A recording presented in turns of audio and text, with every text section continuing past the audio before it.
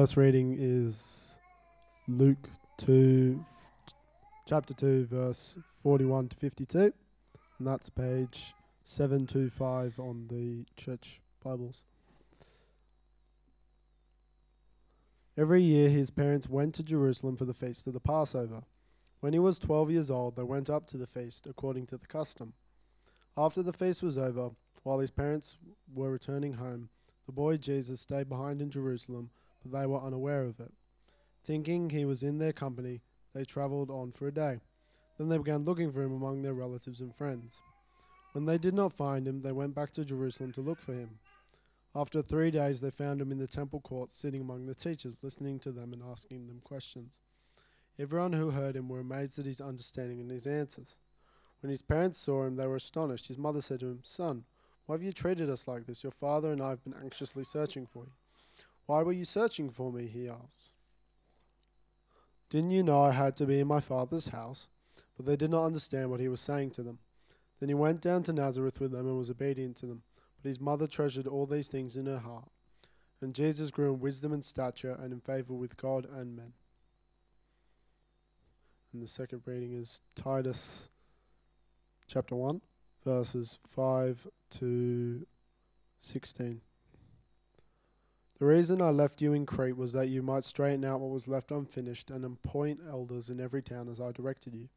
An elder must be blameless, husband of but one wife, a man whose children believe and are not open to the charge of being wild and disobedient. Since an overseer is entrusted with God's work, he must be blameless, not overbearing, not quick-tempered, not given to drunkenness, not violent, not pursuing dishonest gain.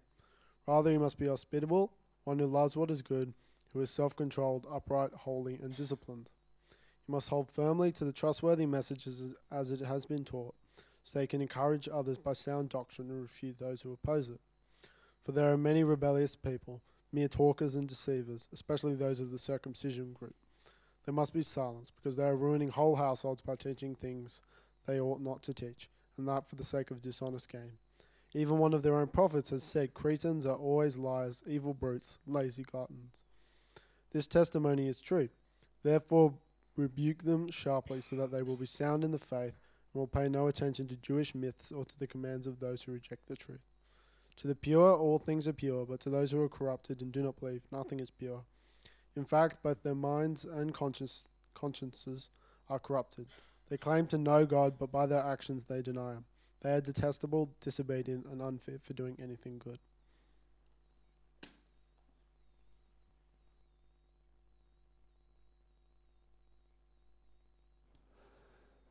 Well, good evening, everyone.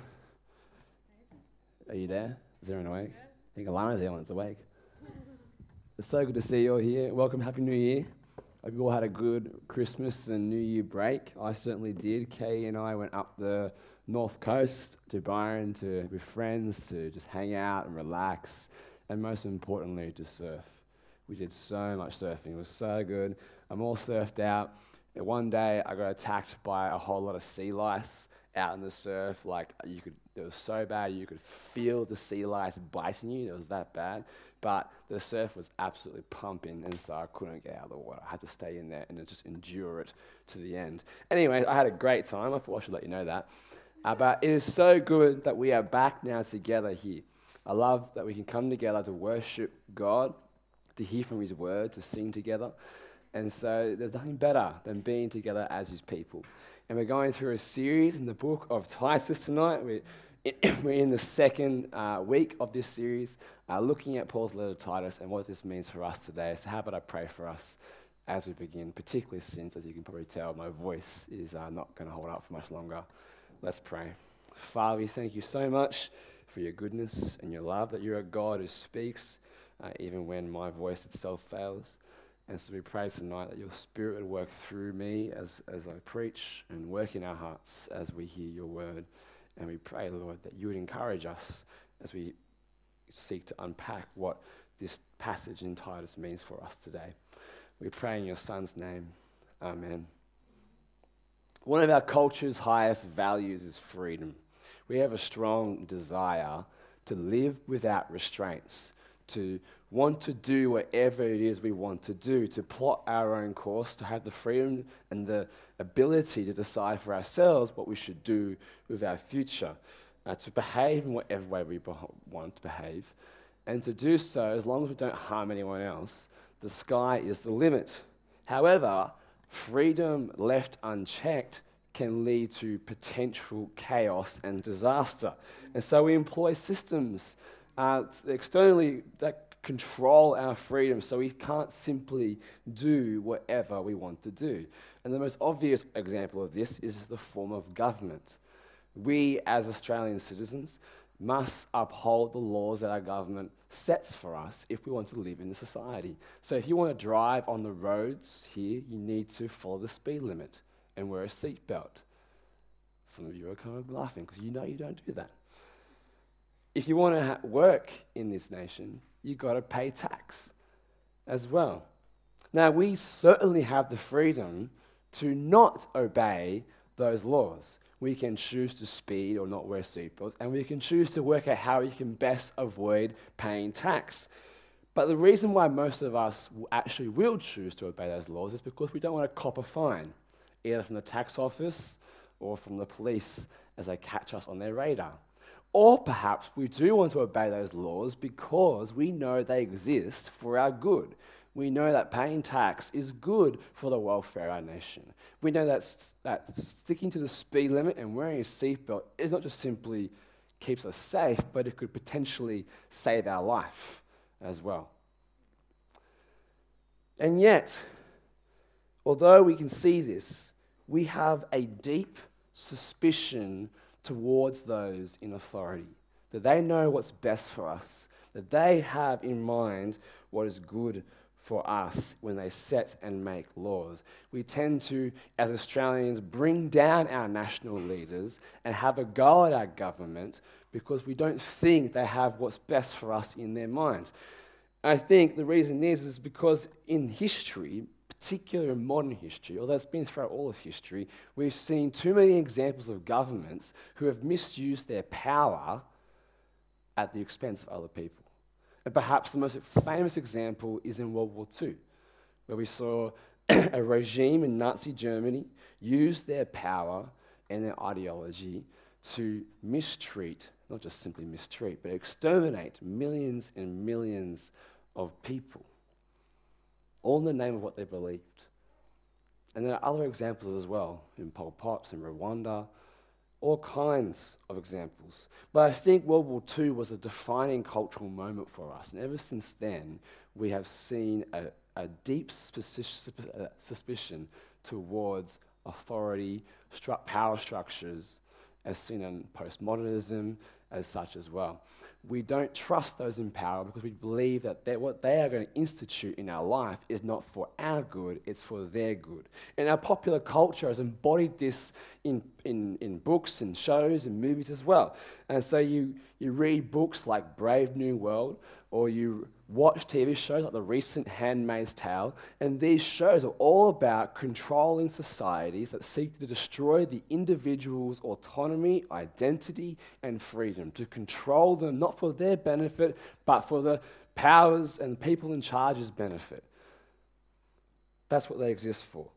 And we see, if you've seen the Handmaid's Tale, the protagonist June loses her identity and becomes known as of Fred.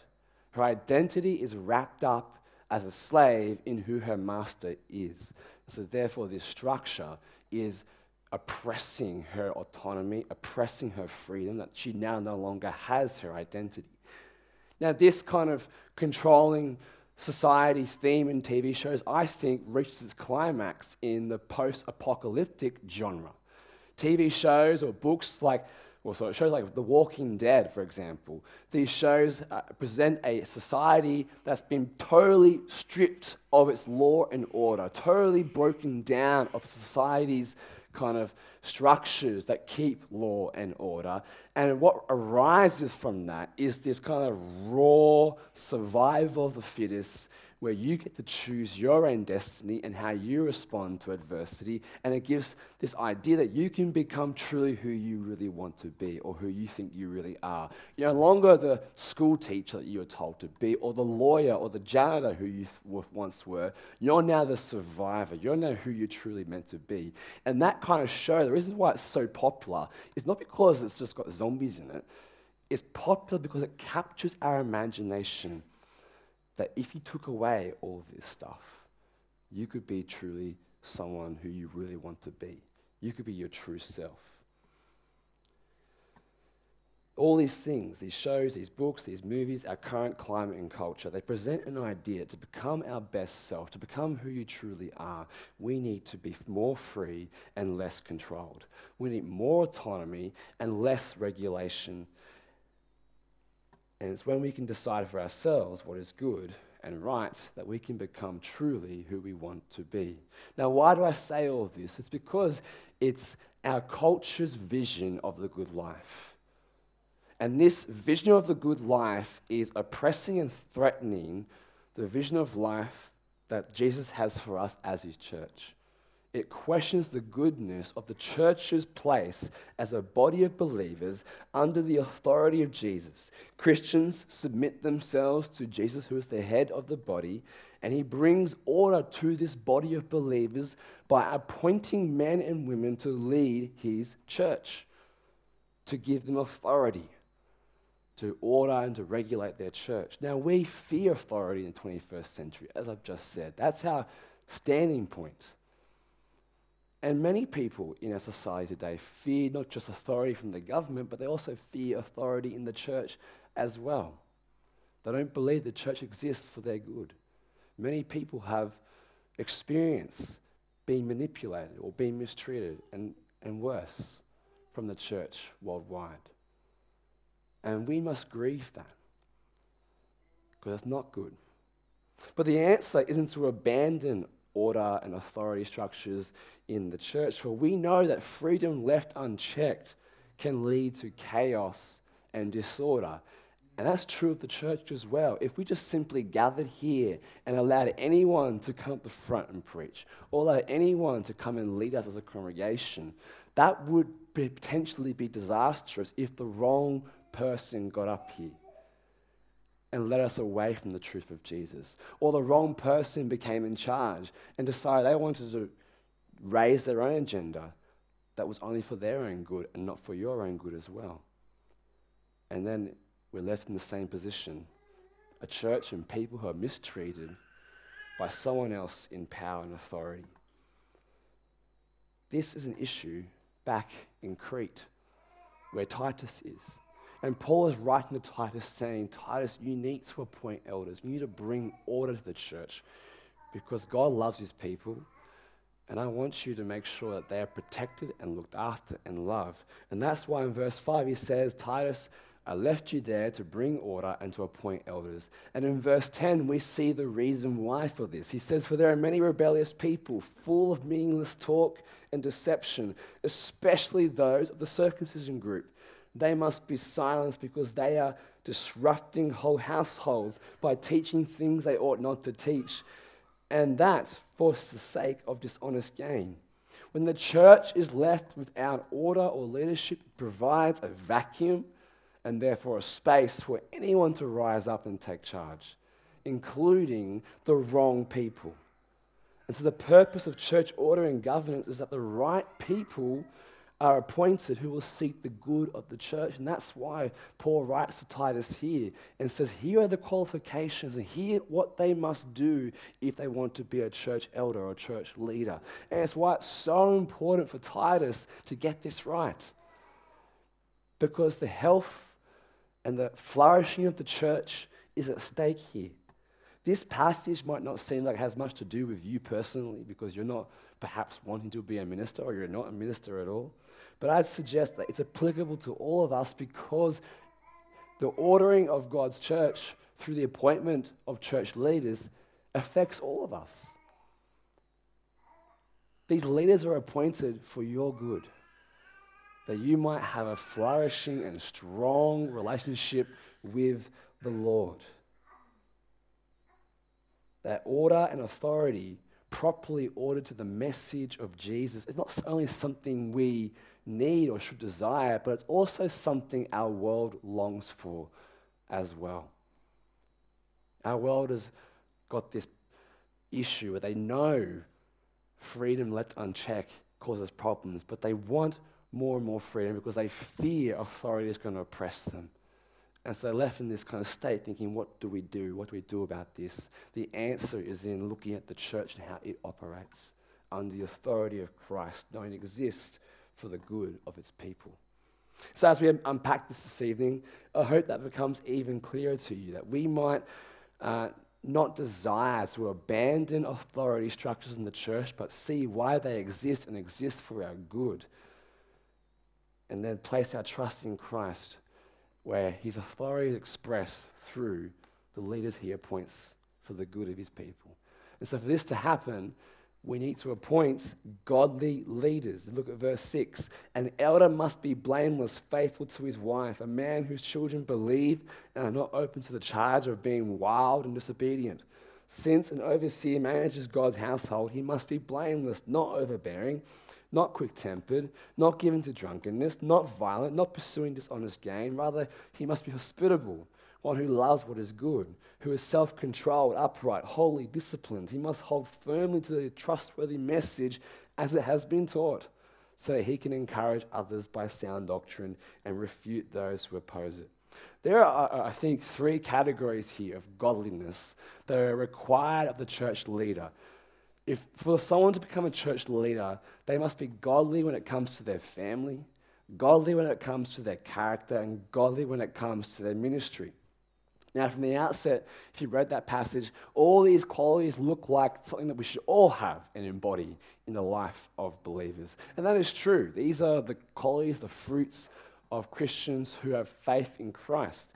But Paul specifically marks these out for those who are appointed to church leadership.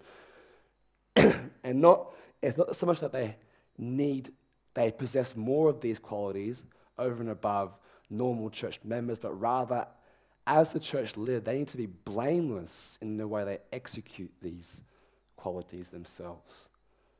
You see, they are not less sinful or more godly, but rather they recognize that being in a position of authority, being in a position where they are seen by other people, they need to make sure that no one can bring them any reasonable charge against them. Their life needs to be deniable when it comes to sin. Doesn't mean they're not sinful, but it does mean that people can't bring a reasonable charge that will not allow them to be in church leadership. So when it comes to the family, being blameless means having only one wife. Check, I've got one wife, no more than one. And having children who are believing and faithful, not wildly disobedient. What this means is it's not so much having children who are definitely Christian, but rather have a healthy relationship with their father and mother where they obey their mother and their father. The leader is able to control their child's freedom and order it in such a way that it's for their good. So both being faithful to their wife or to their husband and ensuring the obedience of their children shows the leader is able to control his own freedom for his own good and the freedom of his children for their own good. Such is a very godly trait to have. So when his desire to look at other women, or if it's a woman, look at other men, instead of indulging in that, he chooses not to because he wants to be faithful to his wife. When their kids scream relentlessly for chocolate cake and Tim Tams as their consistent diet, instead of giving in and going, fine, take it, the leader says to their children, no, that's not good for you. And they restrict what their kids can have. Why? Not because they hate their children, but because they love them and know what is good for them. We see this as well when it comes to the leader's character. In verse 7 and 8, the church leader doesn't simply fly off the handle when something doesn't go their way. They're self-controlled, gentle, patient, They don't accidentally stumble into drunkenness after too many drinks at dinner. No, they are thoughtful. They know how much is enough when it comes to drinks. And so they are disciplined and self-control. You see here all these characteristics, both in the family and with the self, require an ability to be restrictive, disciplined, to hold oneself back. And why do they do that? Why do they restrict their freedom and not just go all out on the drinks or let their kids do whatever they want? It's because they love what is good. They love what is good, and they know that if they allowed their desires just to roam free and to allow themselves to indulge in whatever came to their mind, their hearts and their minds would pursue what was evil and not good for them. And then that would affect their children and their family as well. The true self is not made up of our desires and enacting on our desires. The true self is when we are disciplined and restrict ourselves towards what is truly good for us. And we'll see as we come further on what that is exactly.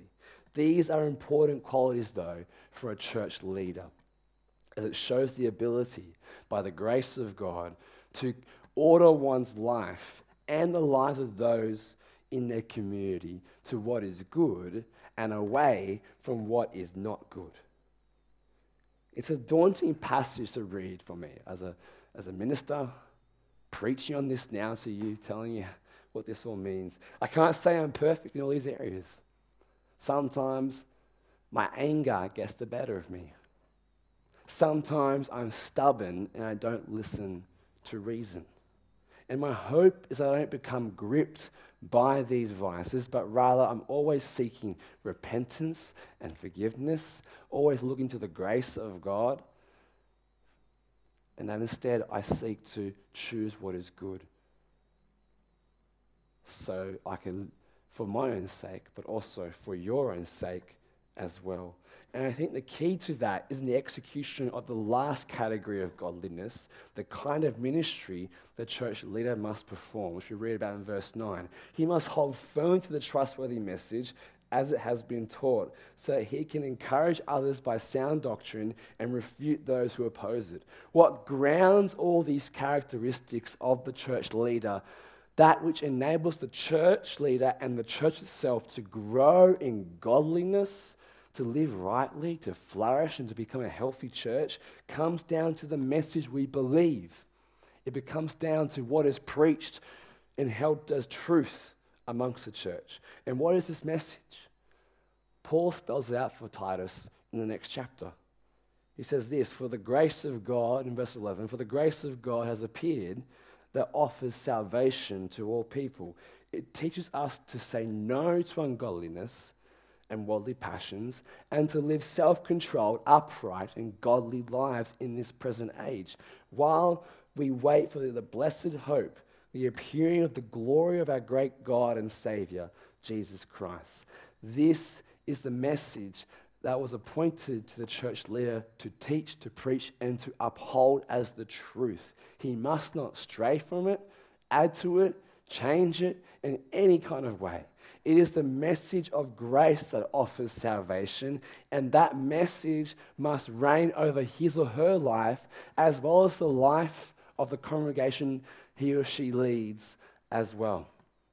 It's the message of grace, the good news of Jesus' death and resurrection and forgiveness and salvation that not only defines the boundaries of freedom so the church doesn't fall into sin, but also shows the way of true freedom. Indeed, the way of grace shows freedom properly ordered. How we should freely act and behave is kind of determined by this message of grace, that we are forgiven, we are saved, and we can say no to ungodliness and wicked ways. In other words, Paul wants Titus to order the church, appoint leaders who are godly, so that the church might be formed and encouraged by the message of grace. Our job here as a staff team here at All Saints is to let the grace of God, revealed in the Word of God, come alive in the people of God. that everything you do might be grace-filled. So you may live a good life. A good life in this world is a life lived knowing the grace of God in Jesus Christ. A life of worship and devotion in this age until Jesus returns again and we see the glory of God revealed in him. I hope that is true for your experience here at All Saints. That as you come here each week, you experience the wonderful message of grace week in, week out. As we sing together, as we confess our sins together, as we read God's word together, as we pray together, as the word is preached as well. I hope you experience the message of grace, that it comes into your mind and is rooted in your heart so you can go out from here into a dark and graceless world with that message that inspires you and keeps you firmly holding on to Jesus. I hope that is what your experience is at this church, because that's the goal. That's why I'm here. That's why I do this. That's why we do this. We want the message of grace to be so rooted in your hearts that it is established there forever. This task is super important and requires the leadership of this church to be bold and sometimes confrontational. So to hold firmly to the truth is not simply to encourage them in that walk, in that grace, but also to refute those who oppose it. Verses 10 to 14 talk about a group of people who are infiltrating the various house churches and causing strife, saying things that weren't true. Some of them were part of this group called the circumcision group.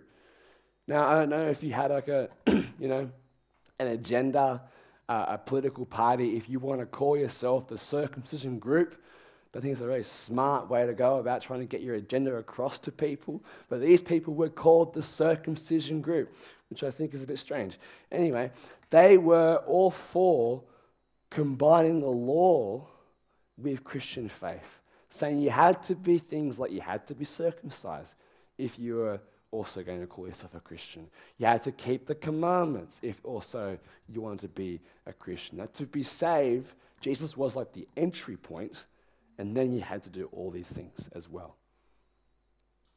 But we know what they're trying to do is smuggle into the message of grace, the good news of Jesus, is a kind of salvation by works. That to be saved, we need to do this, and this, plus Jesus, to get into heaven, to be saved, to enjoy hope for eternity. But we know that salvation is not by works. There's nothing we can do to earn God's favor. We are sinful people in need of his grace and mercy. And as we just saw in chapter 2, the grace that's been revealed is that salvation comes from God and is offered to all people.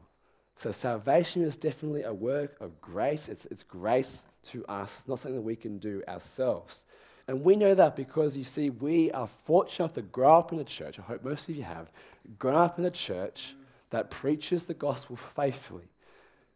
Week in, week out, we hear the message of grace because we have the structures in place, the qualifications in leadership in place that ensure that the ministers, will preach this message truthfully and faithfully. But back then, they didn't have that. They had no order, no structure. Anyone could come into this meeting gathering and say whatever they want. And the problem is some people were believing this, believing that they needed Jesus plus something else. And the thing is, some others were thinking, no, that isn't right. Now, I'm pretty sure it is grace and grace alone. But the problem was they didn't have the authority to refute them. So that's why Paul is saying to Titus, you got to appoint elders. You got to appoint people who have authority to say, that is wrong. Silence. Be silent. You got to appoint these people so that the grace of God, the message of grace, will be protected from those who seek to destroy it or distort it with a works salvation view. We may not appreciate just how problematic this is in Sydney because, as I said before, we've grown up in a diocese, we're in a kind of evangelical culture where the message of the gospel is so grace-filled and clear about grace that we kind of take it for granted. But go outside of Sydney and that quickly evaporates, particularly amongst Anglicans actually as well. And so we don't realize just how problematic this is, and particularly the internet as well. We now have access to preachers from all over the world, thousands and thousands and thousands of sermons, probably more than thousands. We have this ability to listen to so many different people at any given time and not necessarily know what beliefs they have, where they kind of come from, what kind of tradition they've been brought up in terms of Christianity. And we might not even realize that perhaps they are smuggling in a work salvation message into the message of grace itself. There are preachers online who you can listen to who are famous, where millions and millions of people tune in every single week to hear their message, and they don't even realize they're listening to a distorted version of the message of grace, where they are told they need to have Jesus plus something else as well. And because Cliff and myself and others, we can't filter through every single sermon that's online, all I can say is that any sermon or message you hear that makes you feel a little off, because the preacher is saying that you need to have this to be saved, you need to do this or have this experience to be truly a Christian, to have more and more faith to see this happen, you ought not to listen to that kind of message. Listen to someone else, because they're not preaching the gospel of grace. Even phrases such as have more faith sounds good, but it's also very dangerous, because it begins to turn that word faith from a gift of God that's given to us in Jesus into a work that we somehow perform ourselves. It's the church leaders' responsibility to refute error and to silence those who wish to say things that distort the message of grace. And it's so important to know that as I'm saying this, the goal isn't to make people feel guilty or upset, to make myself feel good about how much I know and how right I am. As Paul says, the goal is actually to bring them to sound faith. He says here in verse 13, rebuke them sharply so that they will be sound in the faith. There are so many churches in the world around us that seek to just rebuke and refute people for the joy of it, for the sake of it. Rebuking sharply but without grace and mercy. But we ought to rebuke and refute people as a desire to bring them into the knowledge of sound faith and therefore understanding of the message of grace. So just as a parent knows that a diet consisting of chocolate, cake, and Tim Tams is not good for their kid, those whom God appoints to church leadership, tested and trained and gifted for it, are given the authority to refute error and rebuke those within the church who have a distorted view of the message of grace. They are called to be sharp, perhaps painful at times as well. But here's the thing, just as a parent doesn't restrict their kids from those things because they hate their children, they do it because they love them and know what's good for them. In the same way, church leaders ought to refute error, not because they want to be right and self-righteous and make them feel bad, rather because they love them, Christ loves them, and they care deeply for their spiritual health as well. I began this evening talking about freedom and the idea of how that is our culture's highest value, how we want to plot our own futures, plot our own course, have the ability to do whatever we want to do. But we also recognize on the other flip side of it that freedom left unchecked can have disastrous consequences, as it could lead to a kind of chaos. But the question is, what system of governance or order is truly ordered towards our good? Because that's what we're suspected of.